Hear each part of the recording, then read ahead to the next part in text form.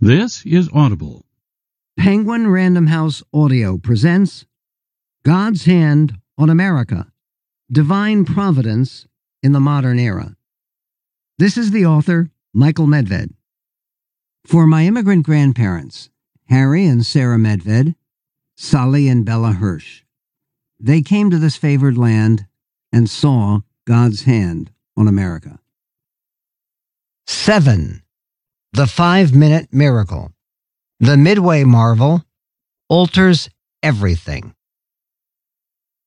Any honest description of the Midway Atoll inevitably resorts to the word desolate. Lost in the vast emptiness of the North Pacific, these wind-blown specks of coral, rock, and sand amount to a combined landmass of just 2.4 square miles. But for 3 frantic days in 1942, 3 insignificant islands became the focus of one of history's most consequential confrontations. The outcome, which reversed the tide of war between America and Japan, hinged on 5 minutes of miracles, a concentrated cascade of coincidence and luck that still confounds analysts today. The pattern of strange connections began long before the Second World War, when a Yankee sea captain pushed his seal hunting expedition into uncharted waters. In 1859, N.C. Middlebrooks stumbled upon tiny islands clustered behind a coral reef and proceeded to claim them for himself and his country. Though later officially designated as the westernmost component of the Hawaiian Islands chain, the new discovery lay more than 1,200 miles from Honolulu and shared none of Hawaii's lush greenery or history of human habitation. Instead, Captain Middlebrooks found lonely dunes lightly covered with struggling grasses and shrubs that offered a convenient way station for thousands of ferociously cackling migratory birds. Those birds, in turn, provided a convenient pretext for American conquest. The recently passed Guano Islands Act authorized any American citizen chancing upon previously unclaimed territory with a significant accumulation of bird droppings to take official possession of the site under U.S. law. Neither Captain Middlebrooks nor any subsequent entrepreneur ever attempted to exploit the vital guano resources of the newly mapped atoll, but in August 1867, the Secretary of State decided to add the undeveloped islets to the growing American empire. In the midst of arduous negotiations over the purchase of an exponentially larger tract of land, later called Alaska, William Henry Seward took time to secure congressional approval for the annexation of the atoll, already designated Midway because of its geographic location roughly halfway between California and the mainland of Asia. Noting this advantageous position, a private company got money from Congress in 1871 to dredge through the reefs and establish a mid-Pacific coaling station, but the effort proved a total failure. A handful of other workers turned up in 1903 and planted some non-native trees as they toiled to lay cable for a trans-Pacific telegraph. The same year, the Navy opened its own radio station on the islands. As tension mounted with Japan in the late 1930s, Franklin Roosevelt ordered construction of airstrips, gun emplacements, and a seaplane base, covering nearly the entire surface of the unlovely islands. In response, the population of this remote American outpost exploded to 437. Today, residents of the islands number no more than 60, most of them engaged in operating the Midway Atoll National Wildlife Refuge and Battle of Midway National Memorial.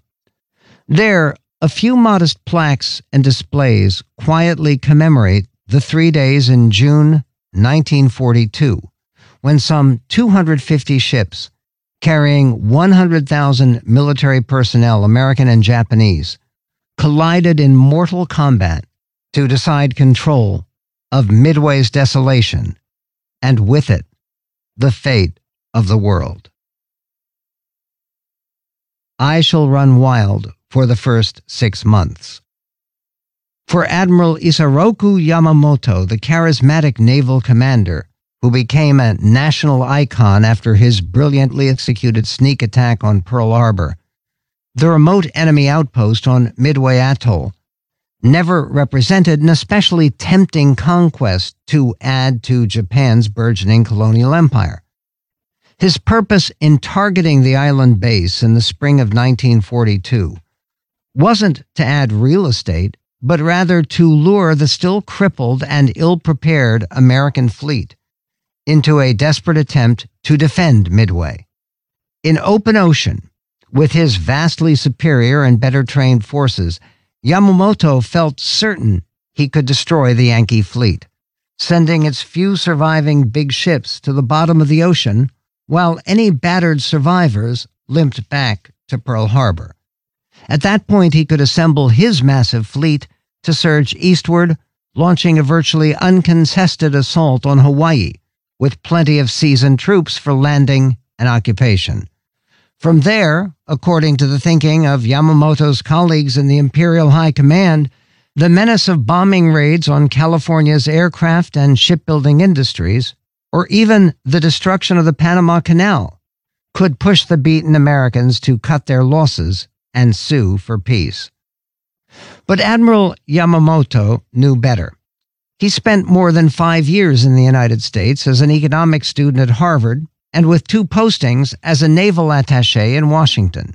The descendant of a venerable samurai family and the adopted son of another, he learned to speak fluent English, traveled across the continent, and made extensive studies of American business and culture.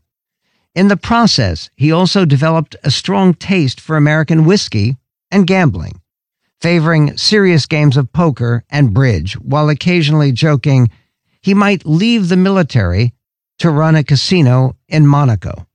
He once told a secretary at the Japanese embassy in Washington, "People who don't gamble aren't worth talking to." In this context, he understood that a war with the Americans would amount to a long-shot bet with potentially dire consequences for Japan. He contemptuously disagreed with other military planners who chronically underestimated the Americans, dismissing the materialistic Yankees as soft, spoiled, and utterly lacking in the fierce warrior spirit that animated their own disciplined, dedicated armed forces. Yamamoto had personally explored the prodigious productive power of the U.S. economy and the indescribable vastness of the North American landmass, and warned against expectations of any quick or easy victory against the Empire's Pacific Ocean rival. Should hostilities once break out between Japan and the United States, he wrote, "It would not be enough that we take Guam and the Philippines, nor even Hawaii and San Francisco. To make victory certain, we would have to march into Washington and dictate the terms of peace in the White House." Since he disregarded the idea of capturing the White House as preposterous and inconceivable, he saw no prospect of final victory in a Japanese-American war. Just a half year before Pearl Harbor, Prime Minister Fumimaro Konoe asked Yamamoto whether the world-class naval resources he had assembled could prevail against the unready Americans.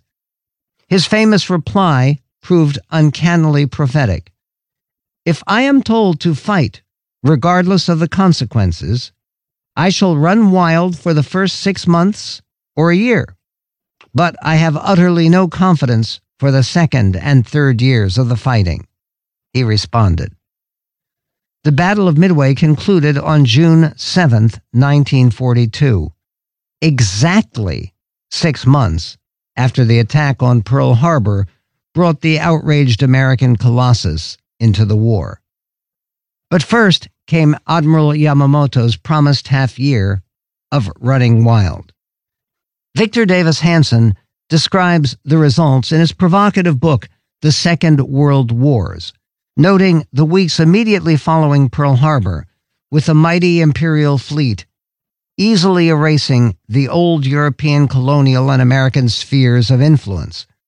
Naval superiority meant virtually unopposed landings at the Philippines, Thailand, Malaysia, the Dutch East Indies, Wake Island, New Britain, the Gilbert Islands, Guam, and Hong Kong. In just 4 early naval battles preceding the Battle of the Coral Sea, at Pearl Harbor, Singapore, in the Indian Ocean, and the Java Sea, they sank or grounded 6 Allied battleships, 1 carrier, 1 battle cruiser, 6 cruisers, and 5 destroyers, and killed over 6,000 British, Dutch, Commonwealth, and American seamen, all without suffering a single ship lost and fewer than 200 dead. As good as lost.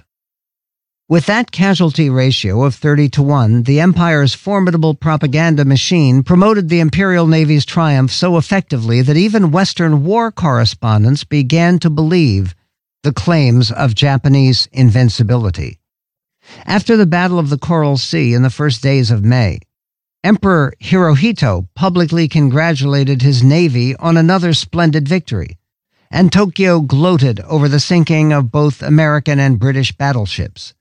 Actually, no Allied battleships had even been in the area, let alone sunk, and the Americans fought the Imperial Navy to a draw that turned back or at least delayed their relentless push toward Australia.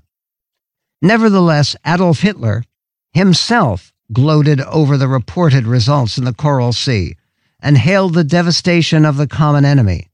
The Fuhrer wrote, "After this new defeat, the United States warships will hardly dare to face the Japanese fleet again, since any United States warship which accepts action with the Japanese naval forces is as good as lost."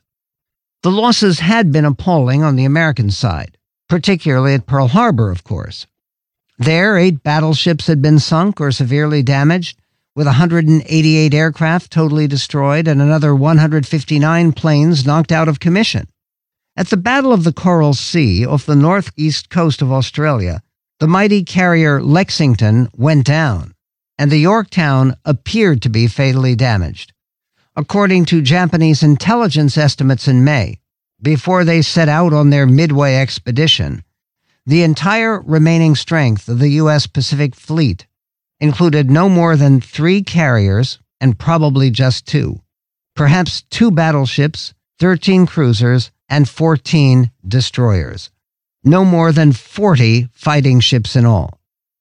Against this underwhelming force, Admiral Yamamoto put to sea with the largest armada ever seen in the Pacific, and perhaps the largest naval force gathered for a single mission in the history of the world. 190 ships, including 8 carriers, 11 battleships, 23 cruisers, 65 destroyers, and nearly 700 planes. This enormous fleet planned to consume more fuel in this one decisive operation than the entire peacetime Navy used in a full year.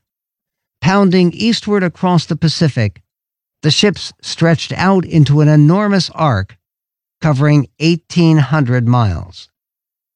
At the center of this display of unparalleled nautical power, Admiral Yamamoto exercised personal command from the bridge of his behemoth flagship, the Yamato, the largest battleship ever built.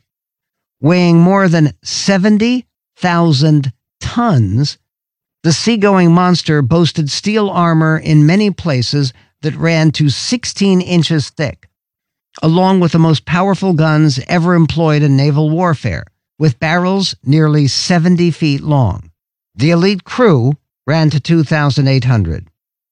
The Yamato and its supporting vessels, known as the main body, rode 400 miles behind the Kido Butai, the carrier striking force, led by the 4 finest aircraft carriers in the Imperial Japanese Navy, with 261 planes between them. The plan called for using these planes to bomb and strafe the American base on the Midway Atoll, followed by Marines in landing craft to occupy the little islands. That, in turn, would lure the remaining American fleet out of Pearl Harbor, in a doomed, belated effort to defend or recapture the outpost. While fully engaged with the superior Japanese forces of the Kido Butai, the main body would arrive with its awesome firepower to finish the job, the total destruction of the U.S. Navy in the Pacific. On board his gigantic flagship, Admiral Yamamoto meant to supervise that destruction personally, as the natural conclusion of his 6 months of running wild against the British and the Americans. The decisive battle would also echo his first triumphant experience of combat some 37 years before. In 1905, as a freshly minted 21-year-old officer, he lost 2 fingers of his left hand in the Battle of Tsushima Strait, where the Russian Tsar lost virtually his entire navy in the lopsided victory that dramatized Japan's glorious emergence as a world power. Like most inveterate gamblers, Yamamoto relied on superstition to improve his odds. In order to reprise the victorious heroics of his youth, he selected the precise anniversary of Tsushima, May 27th, to launch his strike on Midway and American possessions that lay beyond. In fact, Seward's other acquisition, the immense forbidding, lightly guarded territory of Alaska, became a secondary target of the Japanese Armada. Many military historians believe that Yamamoto ordered a simultaneous attack on the Aleutian Islands as a diversion to force the already overmatched Americans to divide and weaken their defensive forces. Others argue that he envisioned a potential pincers movement, with the victorious Japanese sweeping south and east from Alaska, while the bulk of their forces surged north and east from Hawaii, converging on the mainland to devastate California at both ends and to end the war. On June 2nd, President Franklin Delano Roosevelt sent a blunt warning to General Douglas MacArthur in Australia, who had only recently evacuated the Philippines. It looks at this moment as if the Japanese fleet is heading toward the Aleutian Islands or Midway and Hawaii, with a remote possibility it may attack Southern California or Seattle by air.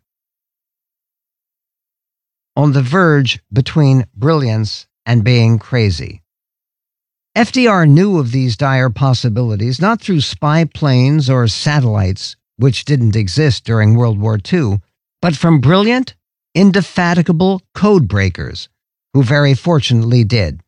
Joseph Rochefort dropped out of high school and lied about his age to enlist in the Navy at the end of World War I. His passion for crossword puzzles led a friend to recommend him for training in the emerging science of cryptography. In the interwar period, the Navy sent him to Asia to learn the Japanese language and to apply his talents to monitoring the aggressive rising power in the Pacific. Earning the rank of commander, he won assignment to Station Hypo, the crowded, top-secret, below-ground bunker down a flight of stairs and behind a guarded steel door in a hidden corner of the Pearl Harbor base, where Rochefort toiled tirelessly to penetrate the heavily encrypted codes that the Imperial Japanese Navy used to communicate with its far-flung forces. Empowered to fill the fluorescent-lit dungeon with hand-picked obsessives and eccentrics, Rochefort slept on a cot beside his perpetually cluttered desk. He became notorious for wearing slippers and a bright red smoking jacket over his rumpled khaki uniform, a costume that provided plenty of pockets for his pipe and tobacco pouch. The blue clouds of fragrant smoke that surrounded him day and night aided his concentration. A sign on a colleague's nearby desk proclaimed, "You don't have to be crazy to work here, but it helps a hell of a lot." And Rochefort himself later recalled that his most valuable associates lived on the verge between brilliance and being crazy. Despite the persistent skepticism of top Navy brass, and especially on the part of intelligence chiefs nearly 5,000 miles away in Washington, the unorthodox puzzle solvers in the cramped chaos of the dungeon produced remarkable results. They managed to decipher the most important Japanese codes, at least 2 months before Yamamoto launched his strike on Midway and the Aleutians, but the authorities in the Navy Department in the nation's capital refused to accept their conclusions. The Chief of Naval Operations, Admiral Ernest King, naturally worried that the oddballs at Hypo had reached illogical or unreliable interpretations of the decoded data, or that the Japanese had sent false signals intended for interception, misleading the Americans as to the enemy's intentions and battle plans. The idea that a bold commander like Yamamoto would deploy nearly all of his overwhelming resources against a minor target like Midway seemed to make no sense, and King hesitated to launch a preemptive response to a threat that hadn't yet materialized. Fortunately for Rochefort, his commanding officer at Pearl Harbor had developed enough respect for his resident mad genius to challenge the Washington higher-ups in his behalf. Admiral Chester Nimitz, Commander-in-Chief of the U.S. Pacific Fleet, or SINCPAC in Navy lingo, was as businesslike, unflappable, and by-the-book as Joe Rochefort was impulsive and unconventional. Known as the Blue-Eyed Man for his penetrating Bunsen-burner gaze, Nimitz allowed the Dungeon Boys to stage a cunning ruse to validate their translation of hundreds of coded enemy messages. They ordered the local commander on Midway to send out a plain-language radio message falsely reporting that the atoll's desalinization plant had stopped working, and the outpost faced an acute shortage of fresh water. Sure enough, the Japanese picked up the erroneous report and broadcast an encrypted transmission to the entire fleet that an important destination designated only as AF faced a lack of drinking water, and the ships should prepare accordingly. This left no reasonable doubt that AF could only be Midway, and that the bulk of the Imperial Japanese Navy would be headed that way. Nimitz moved decisively to get there ahead of them and to prepare a deadly surprise. With a fly swatter and a prayer. But the first challenge to achieve that ambush involved repairing a precious, badly damaged carrier that the Japanese thought they had already sunk. In the Battle of the Coral Sea, the Yorktown managed to dodge 7 enemy torpedoes but took a single bomb that penetrated her flight deck, exploding below and killing or wounding some 60 sailors almost immediately. The survivors battled desperately against the resulting flames, which raged long enough to threaten the big ship's survival. Taking on water, the Yorktown still managed to limp back toward Pearl Harbor, leaving a streak of leaking oil that extended for nearly a mile behind her, like an ugly tail. Navy inspectors checked the damage in dry dock and initially wanted 2 to 3 months to make the crippled craft seaworthy and battle-ready. Under pressure from Nimitz, and with round-the-clock work schedules, they revised the timetable to 2 weeks. But the SINCPAC scolded them with his burning blue eyes and ordered that the Yorktown, in whatever state of readiness, must sail in 3 days or not at all. Nimitz demanded Band-Aids and patches that could get the carrier to Midway, not a thorough restoration. Rather than try to restitch every ruptured seam, the frantic repair crews installed one huge steel plate that would serve to cover the most gaping wounds. The Navy secured every available worker in Honolulu, about 1,400 of them, toiling with no breaks or lapses. At night, giant floodlights illuminated the work, defying the blackout meant to protect the islands against potential Japanese bombers. Hundreds from the ship's crew joined the craftsmen who swarmed over the crippled carrier, some of whom worked 24 or even 36 hours at a time. After 3 days of hysterical but exhilarating intensity, the flat top left the dry dock and put out to sea. Just 6 years after its initial launch, the battered war machine didn't look or feel like new, but its mere presence might unsettle the overconfident Japanese, like a presumed dead adversary suddenly re-emerging from the grave. The Yorktown, along with the other two available aircraft carriers, the Enterprise and the newly commissioned Hornet, and their task forces, proceeded to their meeting point, about 300 miles northeast of where Hypo's intelligence led them to expect the Japanese striking force. The Americans designated the site of their rendezvous Point Luck, because all personnel knew they would need outrageous good fortune to stand any chance of prevailing, or even surviving, the coming confrontation with the far superior Japanese forces. Robert Casey, a civilian reporter assigned to the heavy cruiser Salt Lake City, wrote in his diary, "As usual, we seem to be holding the short end of the stick, this time shorter than usual. We muster carriers, cruisers, and about a half-dozen destroyers to face one of the biggest fleets ever turned loose on the Pacific, an armada that rates as a good half of the Jap fleet, and we're meeting it as usual, with a fly swatter and a prayer." Fighter pilot Scott McCuskey experienced a similar sense of foreboding. He later recalled a profound feeling of doom. This whole situation looked desperate. Admiral Nimitz was throwing everything he had against the superior Japanese force approaching Midway Island, including the battle-damaged Yorktown. On board the destroyer Aylwin, Lieutenant Burdick Britton expressed similar anxiety after the ship's sealed orders had been opened. "Lord, this is the real thing," he wrote in his diary. "We have history in the palm of our hands during the next week or so.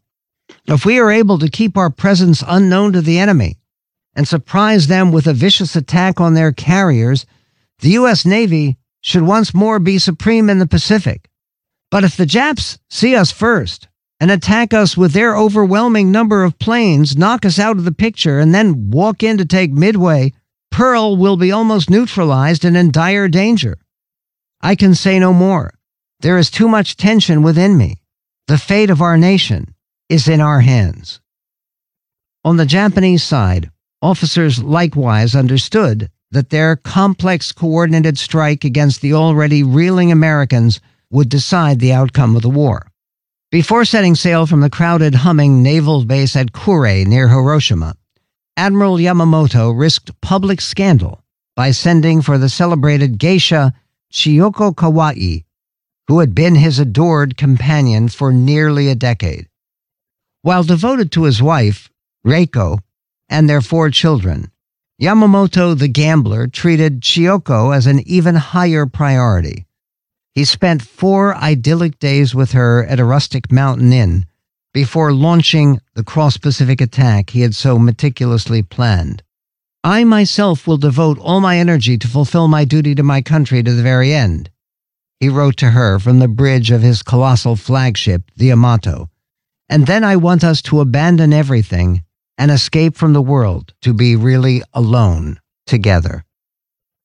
Meanwhile, the men under his command felt none of the uncertainty that afflicted the Americans. As the Kido Butai steamed toward Midway, Commander Magataro Koga of the guard destroyer Nowaki noted, "Our hearts burn with a conviction of sure victory." The first step toward achieving that sure victory involved the destruction of Midway's air base and its quick subjugation by the Midway occupation force of 51,000 men, available for that purpose. At 4:30 in the morning of June 4th, Admiral Chuichi Nagumo, the aristocratic, hot-headed commander of the carrier striking force, dispatched 108 planes to launch the attack.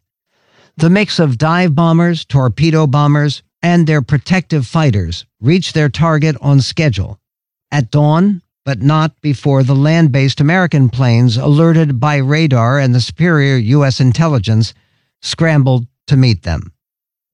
With aid from accurate anti-aircraft fire from the base, the Americans managed to destroy 11 of the Japanese attackers, while heavily damaging 14 more.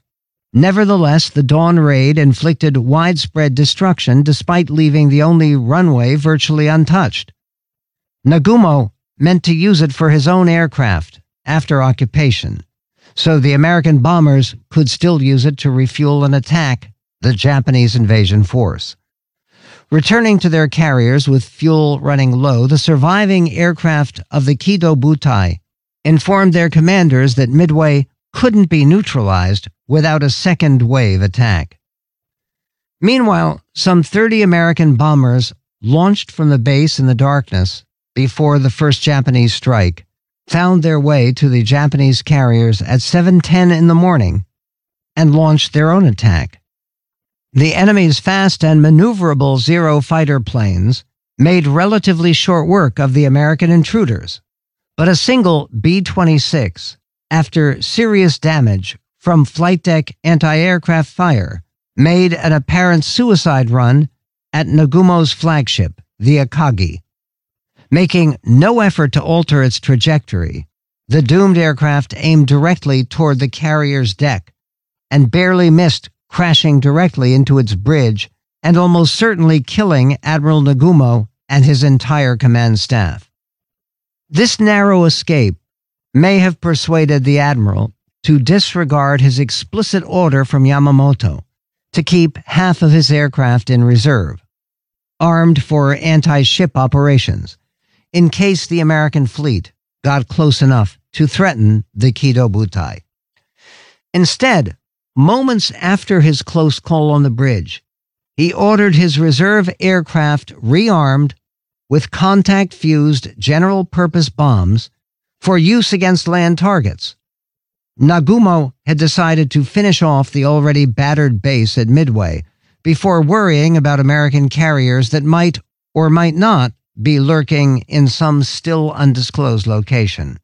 With that began a fantastic chapter of accidents and blunders, described 13 years later by two of Nagumo's most capable and decorated subordinates and their retroactive analysis of the battle. The process of refitting the planes, loading them with their new bombs and preparing them for launch, normally took more than an hour. But after less than 30 minutes, at 7:40, came a radio report from a scout plane of a sizable American fleet to the east. The chain of command delayed some 20 minutes before confronting the admiral with this disturbing news, perhaps fearing his volcanic reaction. When the already rattled Nagumo finally received the report, he immediately reversed his recent order to rearm the bombers with land-based ordnance to prepare them for a second attack on Midway. The American warships offered a higher priority target. He demanded that the scout plane determine the specific composition of the American force before he decided how to deploy his aircraft, and asked the already exhausted crews to go back to the original plan of equipping the planes with torpedoes and armor-piercing shells for use against enemy ships. As a decorated veteran of the engagement, Mitsuo Fushida summed up the situation on the flight decks that frantic morning. It was order, counter-order, disorder. Another crucial half-hour elapsed before the Akagi received signals that the American ships included a single carrier, with the one reconnaissance aircraft somehow failing to sight the other two. The timing could hardly have been less propitious, because all four Japanese carriers now had to clear their decks to receive the incoming planes from the first Midway attack. If they failed to move aside or to stow the waiting aircraft below decks, the low on fuel returning pilots would be forced to ditch in the ocean, losing their planes, if not their lives. In the midst of this confusion, Nagumo ordered a change of course for the entire striking force, turning 90 degrees east-northeast to draw closer to the Americans. Minutes later, between 9:25 and 10, a wave of torpedo bombers from each of the American carriers, totaling 41 planes, found their quarry and flew in low to drop their payloads among the Japanese flat tops. A feast for condemned men. The pilots of these American planes knew that they had signed up for perhaps the most dangerous job in the military, especially on a run like this one with no accompanying fighters to protect them. On board the Yorktown, the torpedo pilots received a special breakfast of steak and eggs, and one of them grimly described it as a feast for condemned men. The night before, Torpedo Squadron 8 listened to a pre-battle briefing on board the Hornet for Lieutenant Commander John C. Waldron, a popular 41-year-old officer who told his flyers to prepare for the biggest battle of the war, that may well be the turning point also. An Oglala Sioux on his mother's side, he graduated from the Naval Academy, but supplemented his military career by studying law. He passed the bar and was raising a family. "My greatest hope," he told his men, "is that we encounter a favorable tactical situation. But if we don't, and worse comes to worst, I want each one of us to do his utmost to destroy our enemies. If there is only one plane left to make a final run-in, I want that man to go in and get a hit. May God be with us all. Good luck, happy landings, and give 'em hell."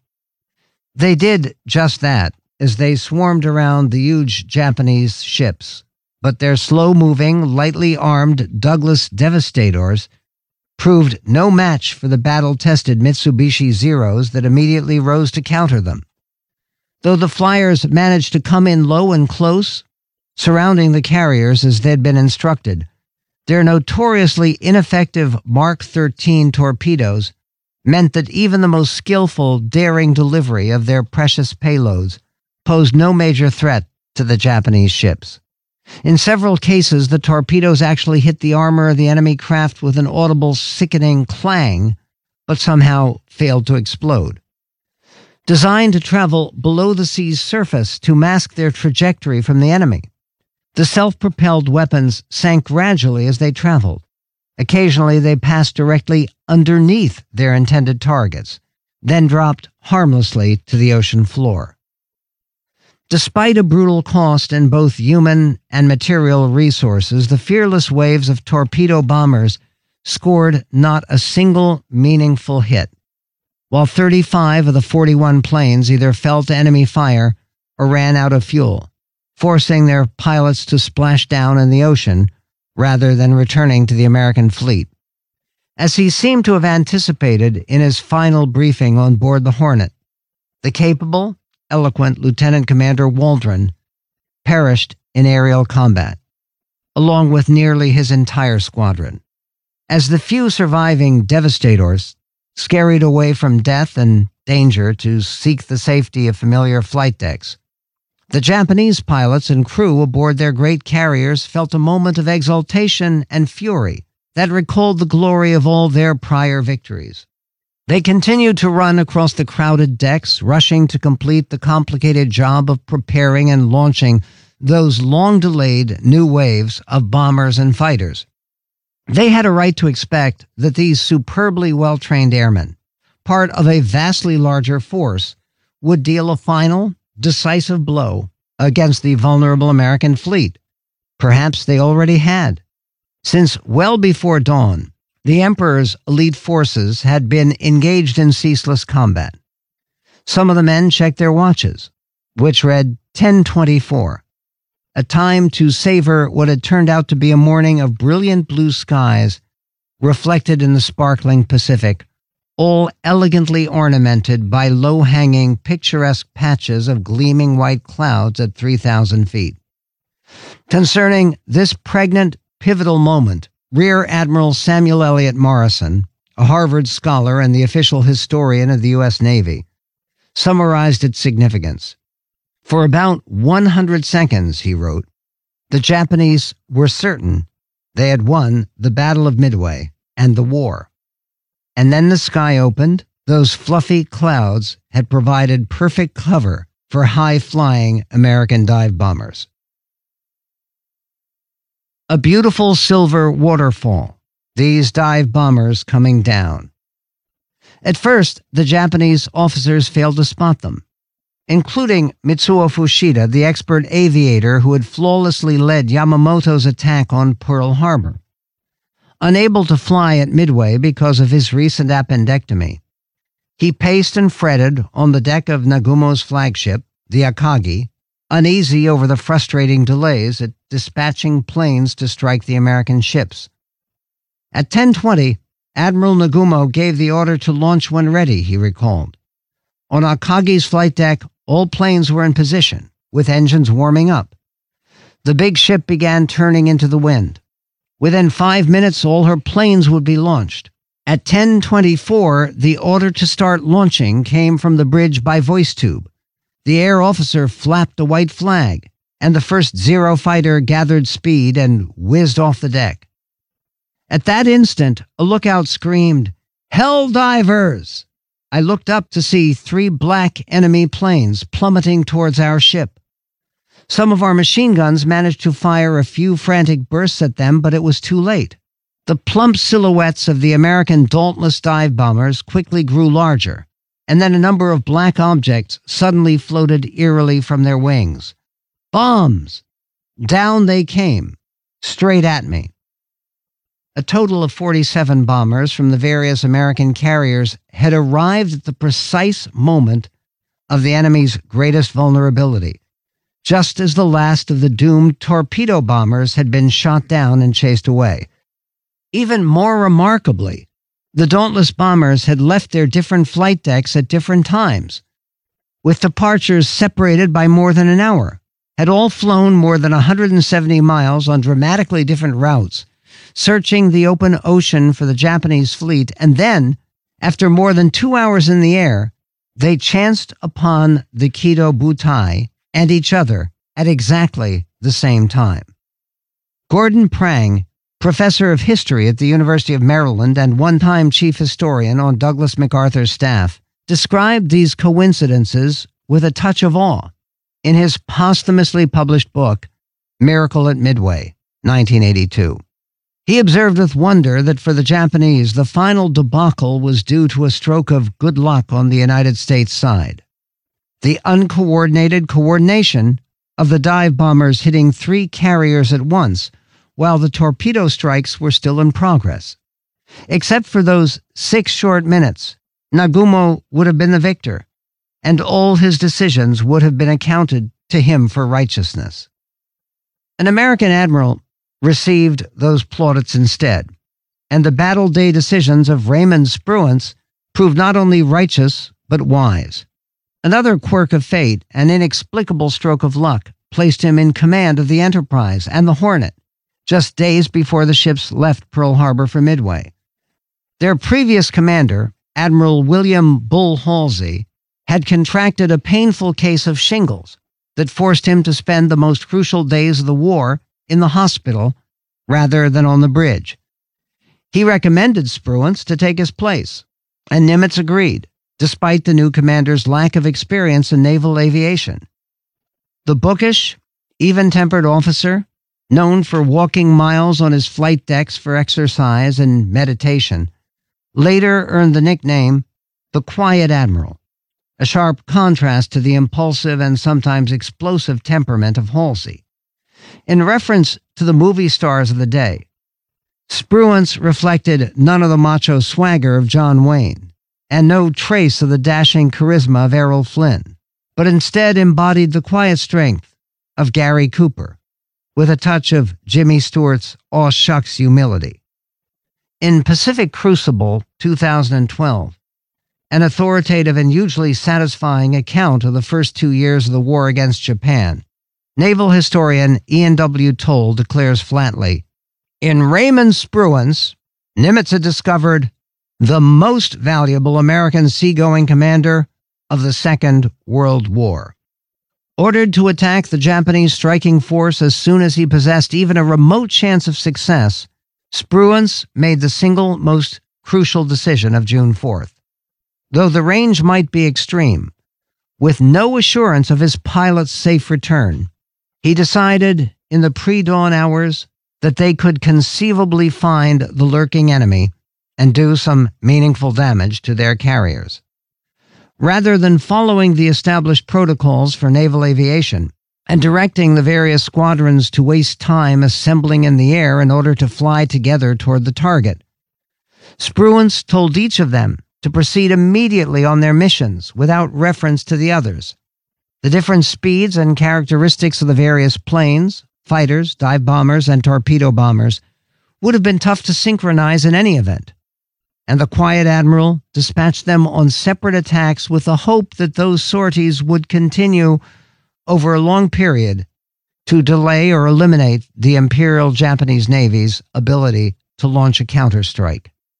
Watching from the deck of an American cruiser in the dawn's early light of June 4th, reporter Robert Casey saw the American planes depart in wave after wave, rising into the sky and then heading in different directions. "It would seem that the carriers are sending up all they've got," he wrote. "The sky over toward the starboard horizon is filling up with little black crosses.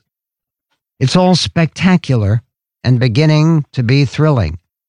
Few men, after all, have had a chance to look upon a spectacle like this. In the nature of things, few will look on anything like it again." Each air group took its own course and followed an independent schedule based on its leader's distinct and widely diverging solutions to the navigational challenges. The main strike force from Hornet missed the enemy entirely, going too far in the wrong direction before heading home with fuel running low. The 10 fighter planes accompanying those squadrons all ran out of gas and ditched in the ocean, hoping for rescue that never came for most of them.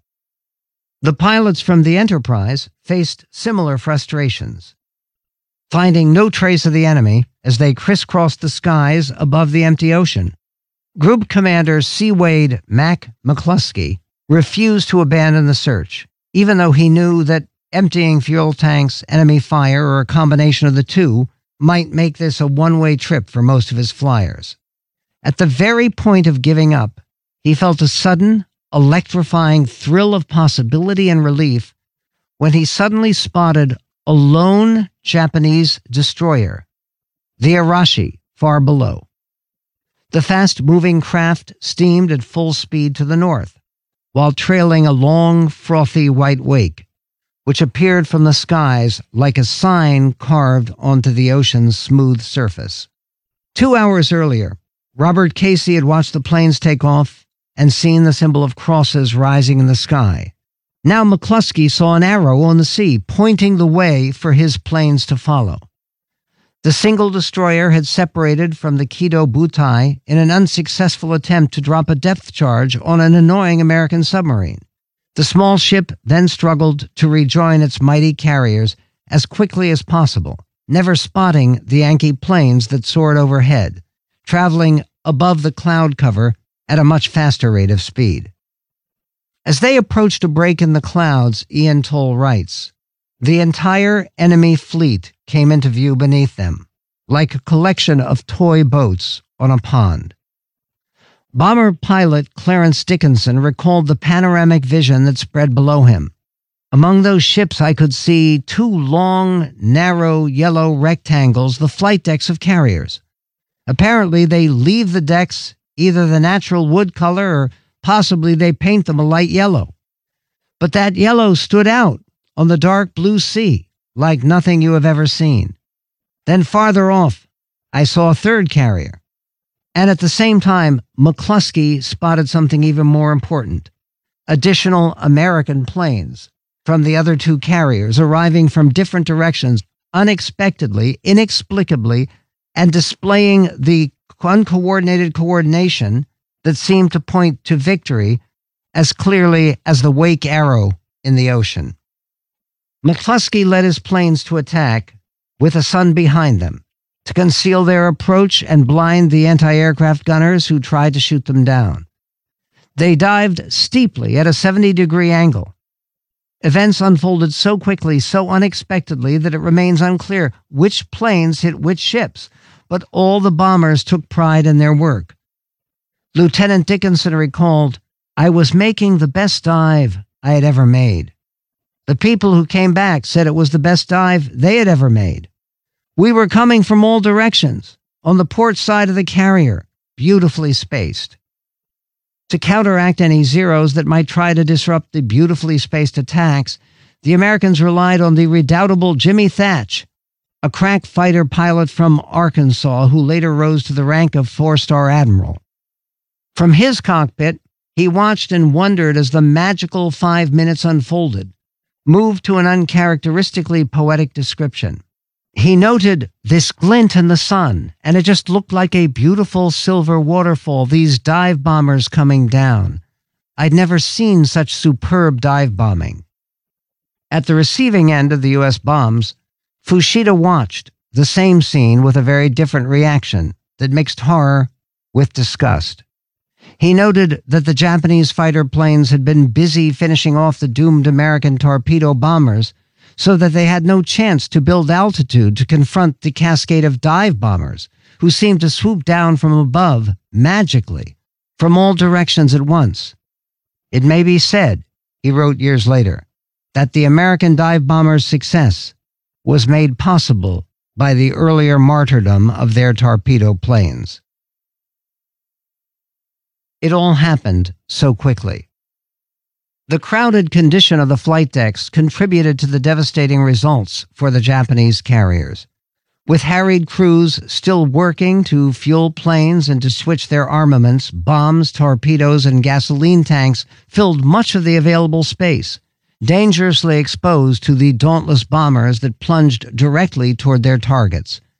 Even though the Akagi seems to have received only one direct hit, that single 1,000-pound bomb did catastrophic damage. Crashing through the center of the flight deck, it penetrated into the upper hangar deck before exploding, triggering secondary explosions from fueled planes and stored ordnance. Admiral Nagumo's chief of staff, Ryunosuke Kusaka, reported, "A terrific fire. Bodies all over the place. Planes stood tail up, belching livid flame and jet black smoke, making it impossible to bring the fires under control." Kaname Shimoyama, assigned to the hangar, remembered a feeling of utter helplessness on the part of the crew. It all happened so quickly. The hangar was very dark but engulfed in a sea of fire. I thought that our carrier would sink at any moment. Some desperate sailors, terrified by the leaping flames, made doomed attempts to save themselves by jumping overboard. 2 other carriers in the striking force met similar simultaneous fates. By 10:26 in the morning, the dive bombers had also hit the Kaga and the Soryu with multiple strikes, lighting both great ships from stem to stern. It all happened so quickly, as Shimoyama observed, so quickly that not even the returning American flyers knew for certain which diving planes had struck which particular targets. The Soryu, which had taken 3 hits from 13 planes in the course of 3 minutes, suffered an appalling 711 crew killed. 6 hours later, crippled but still afloat, the stricken craft took a torpedo from a Japanese destroyer, so it would never fall into enemy hands. The captain, Ryusaku Yanagimoto, refused pleas for his safe evacuation, and instead insisted on going down with his ship. He did so while lustily singing the Japanese national anthem, as the carrier slipped beneath the waves. An hour after that, at dusk, a second wave of American dive bombers found the Hiryu, the only previously undamaged Japanese carrier, and struck her 4 times. The Hiryu sank at 9 the next morning, with the bodies of 389 men still aboard. All told, the Japanese lost 3,057 men, including many of the most valued and experienced pilots of the First Air Fleet. Their killed in action exceeded the 307 dead Americans by a ratio of almost 10-1.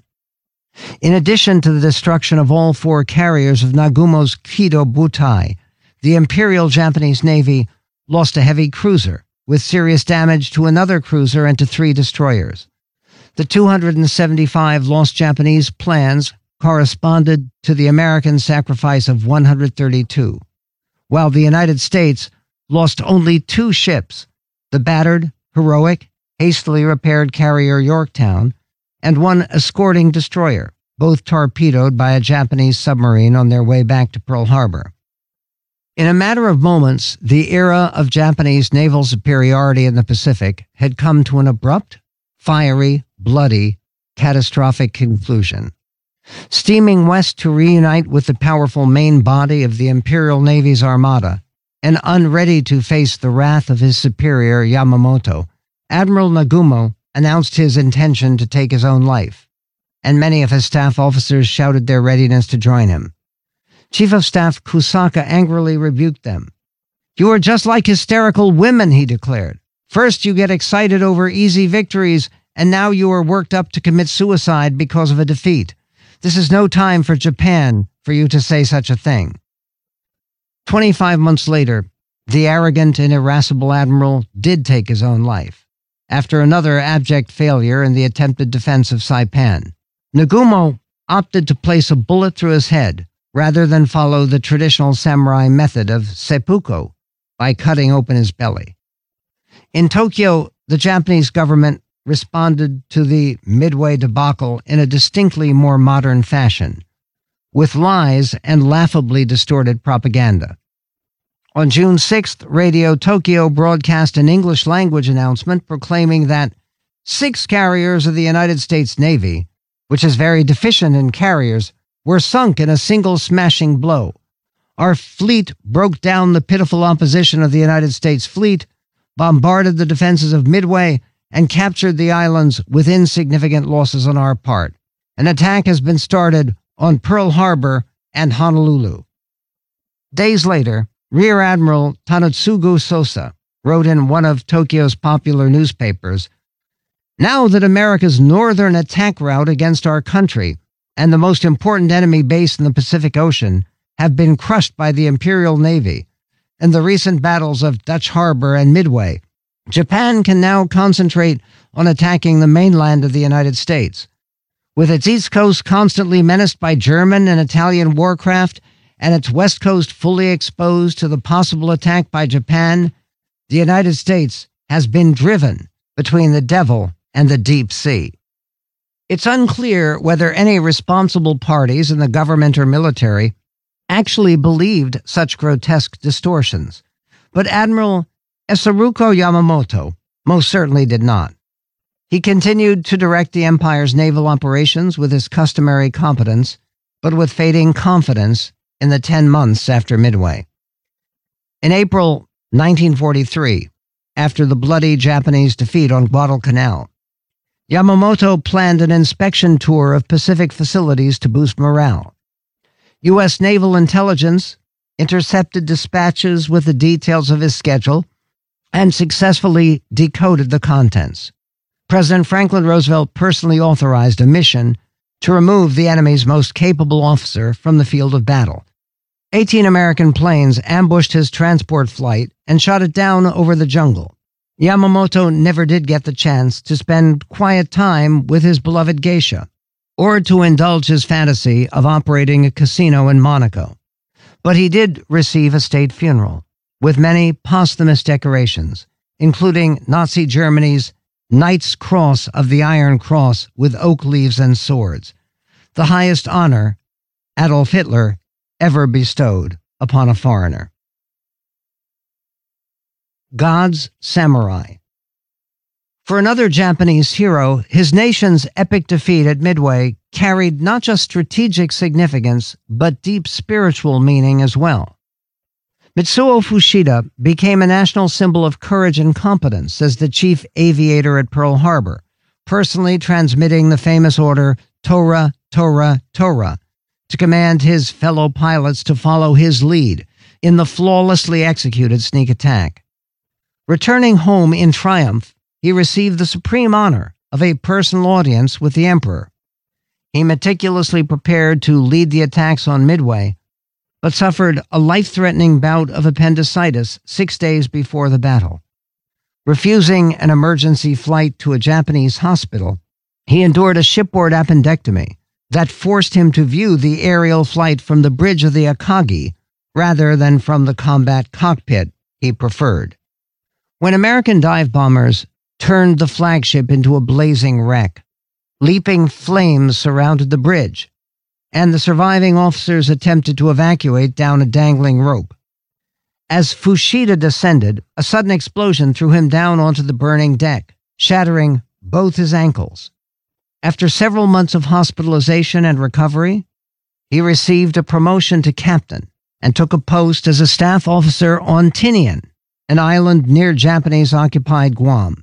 Ordered to Tokyo just 2 weeks before the American invasion, he escaped the fate of all the other staff officers who ritually disemboweled themselves in a mass suicide after the enemy prevailed. In the war's final days, he attended a military conference in Hiroshima so he could organize aerial defenses for a glorious last stand against the invader. On the evening of August 5th, 1945, he received urgent orders to return to Tokyo, where at breakfast the next morning, he heard the horrifying news. All the colleagues with whom he had interacted the day before, along with nearly 100,000 more of their fellow citizens, perished in the world's first atom bomb attack. Retiring to the countryside, he resolved to set aside his military honors and decorations and to pursue the one-time family business of chicken farming. It was a rainy day in my life, he later recalled, and his inner landscape felt as damaged and devastated as the physical scenery around him. Life had no taste or meaning. I had missed death so many times, and for what? What did it all mean? He got his answer in 1947, after General Douglas MacArthur summoned him to testify in trials of Japanese war criminals. Fushida had never been implicated in crimes of any kind, but he felt determined to defend his accused comrades in arms. War is war, he reasoned, and planned to collect evidence to prove that Americans treated their prisoners of war with the same ferocious cruelty for which the Japanese officers now stood trial. Greeting more than 100 returning POWs at Uraga Harbor, Fushida reconnected with his former flight engineer, who had been presumed dead at the Battle of Midway. The survivor not only denied that the Americans practiced torture or abuse, but spoke warmly of a young woman named Peggy Covell, who cared for the captured Japanese as a sister would treat a relative. Amazingly, her own parents, Christian missionaries in the Philippines, had been beheaded by soldiers of the Imperial Japanese Army, just moments after praying that God should forgive their own executioners. These stories and the account of another American POW who had experienced his own awakening to God during his nearly 4 years of brutal captivity helped Fushida find a new purpose in his life. "That's when I met Jesus," he told Stars and Stripes, the military's official newspaper, in 1971. "Looking back, I can see now that the Lord had laid his hand upon me so that I might serve him." From that realization in 1949 until his death at 73 in 1976, he devoted his life to Christian evangelism, working with Billy Graham and other famous preachers of the gospel to tell his story to rapt audiences throughout the United States and Europe. He wrote several books and pamphlets, including From Pearl Harbor to Calvary, and for a broader audience, Midway, The Battle That Doomed Japan. A brief and admiring biography of Fushida designated him as God's samurai. He remained acutely aware of the way a few fateful seconds on June 4th, 1942, utterly transformed both his own life and the life of his nation. 5 minutes, he wrote. Who would have believed that the tide of battle would shift in that brief interval of time? Even without undergoing religious conversions, other Japanese officers looked back on the miracle minutes that wrecked their hopes with similar awe and the same sense that the outcome reflected more than chance or miscalculation. Admiral Kusaka discerned in the Midway debacle God's punishment for the sin of hubris. After the war, a consensus emerged that the all-conquering Japanese military had been fatally infected by the dangerous victory disease, an assumption that no earthly power could overcome the empire's combination of skill and might.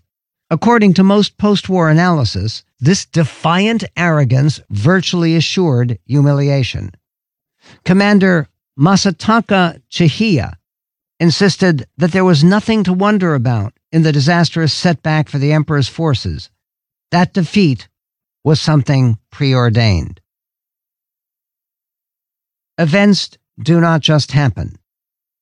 More than 2,000 years before the epic struggle in the Pacific, the Greek tragedian Sophocles concluded, "Fate has terrible power. No fort will keep it out, no ships outrun it." Immediately after the battle, the Americans expressed a combination of wonderment, relief, and profound gratitude. Robert Casey reported, "It turns out we have fought a major engagement, one of the biggest naval battles of all time, and miracle of miracles, we have won. It was too stupendous to contemplate as we lolled in a mist of nervous exhaustion, mumbling to one another in senseless monosyllables, falling to sleep over our coffee." In Honolulu, Admiral Nimitz hesitated to credit himself for the victory. "We were shot with luck on the morning of June 4th, when the fate of the operation was decided. All that I can claim credit for, myself, is a very keen sense of the urgent need for surprise and a strong desire to hit the enemy carriers with our full strength as early as we could reach them." No one needed a reminder that the Navy task forces had assembled at an open ocean rendezvous optimistically designated Point Luck. In a 2011 review in the journal Naval History, Robert J. Mrazek concludes, "Fate played an important role in achieving this critical victory. There was no planned coordination of the courageous attacks by the 3 torpedo squadrons that came in one by one and helped buy the battle time that allowed the dive bombers to arrive from the Yorktown and Enterprise under optimum battle conditions. Many of those who experienced the battle firsthand felt less hesitation in acknowledging a force beyond luck or fate and seeing some knowing guidance and organizing principle behind the uncoordinated coordination that altered everything." Captain Stanford E. Lindsay, a naval chaplain rooted in the Pentecostal Assemblies of God denomination, survived the sinking of the Yorktown in the last stages of the battle. After the war, he wrote a deeply touching little book called simply, "God Was at Midway." "Divine providence is as relevant today as it was in Bible times," he wrote. "Events do not just happen. We did not win those battles by our wits alone. The odds were stacked against us at Midway, but in answer to the prayers going on back home in our great nation, the enemy forces made crucial mistakes at Midway. Those errors cost them the loss of ships and men, which resulted in their defeat and the turning of the tide in the war." Captain Lindsay survived to tell the story again and again until he passed at age 89 in 2010. He and his wife, Verna, enjoyed nearly 70 years of marriage and raised 10 children, half of whom followed their father into the military chaplaincy. Another notable veteran of the battle, Ensign Lee McCleary, passed peacefully a year after Captain Lindsay in 2011. Shot down at the height of the battle, he clung to life for 60 hours in a bullet-riddled raft while pursued by hungry sharks. He concluded, reasonably enough, "It was only through God's mercy that I survived and was rescued." Recuperating in his hospital bed at Pearl Harbor, he recalled a visit from Admiral Chester Nimitz himself. "He said to me that it was by the providence of God that we won the battle," McCleary recalled. "That was exactly the conclusion I had come to." In the weeks and years that followed, less devout observers followed the lead of Lindsay and McCleary and openly acknowledged Midway's illogical elements and cosmic importance. Army Chief of Staff George C. Marshall responded to news of the battle by calling it the closest squeak and the greatest victory. Gordon Prang, the eminent University of Maryland historian, who had previously penned the Pearl Harbor bestseller At Dawn We Slept, called his own account of the Mid-Pacific confrontation Miracle at Midway. and the eminent British military historian John Keegan unequivocally anointed Midway as the most stunning and decisive blow in the history of naval warfare. No one reveled in the triumph more gleefully than Winston Churchill, who marveled over Midway in his memoir of the global struggle. The annals of war at sea present no more intense, heart-shaking shock, the former Prime Minister exulted.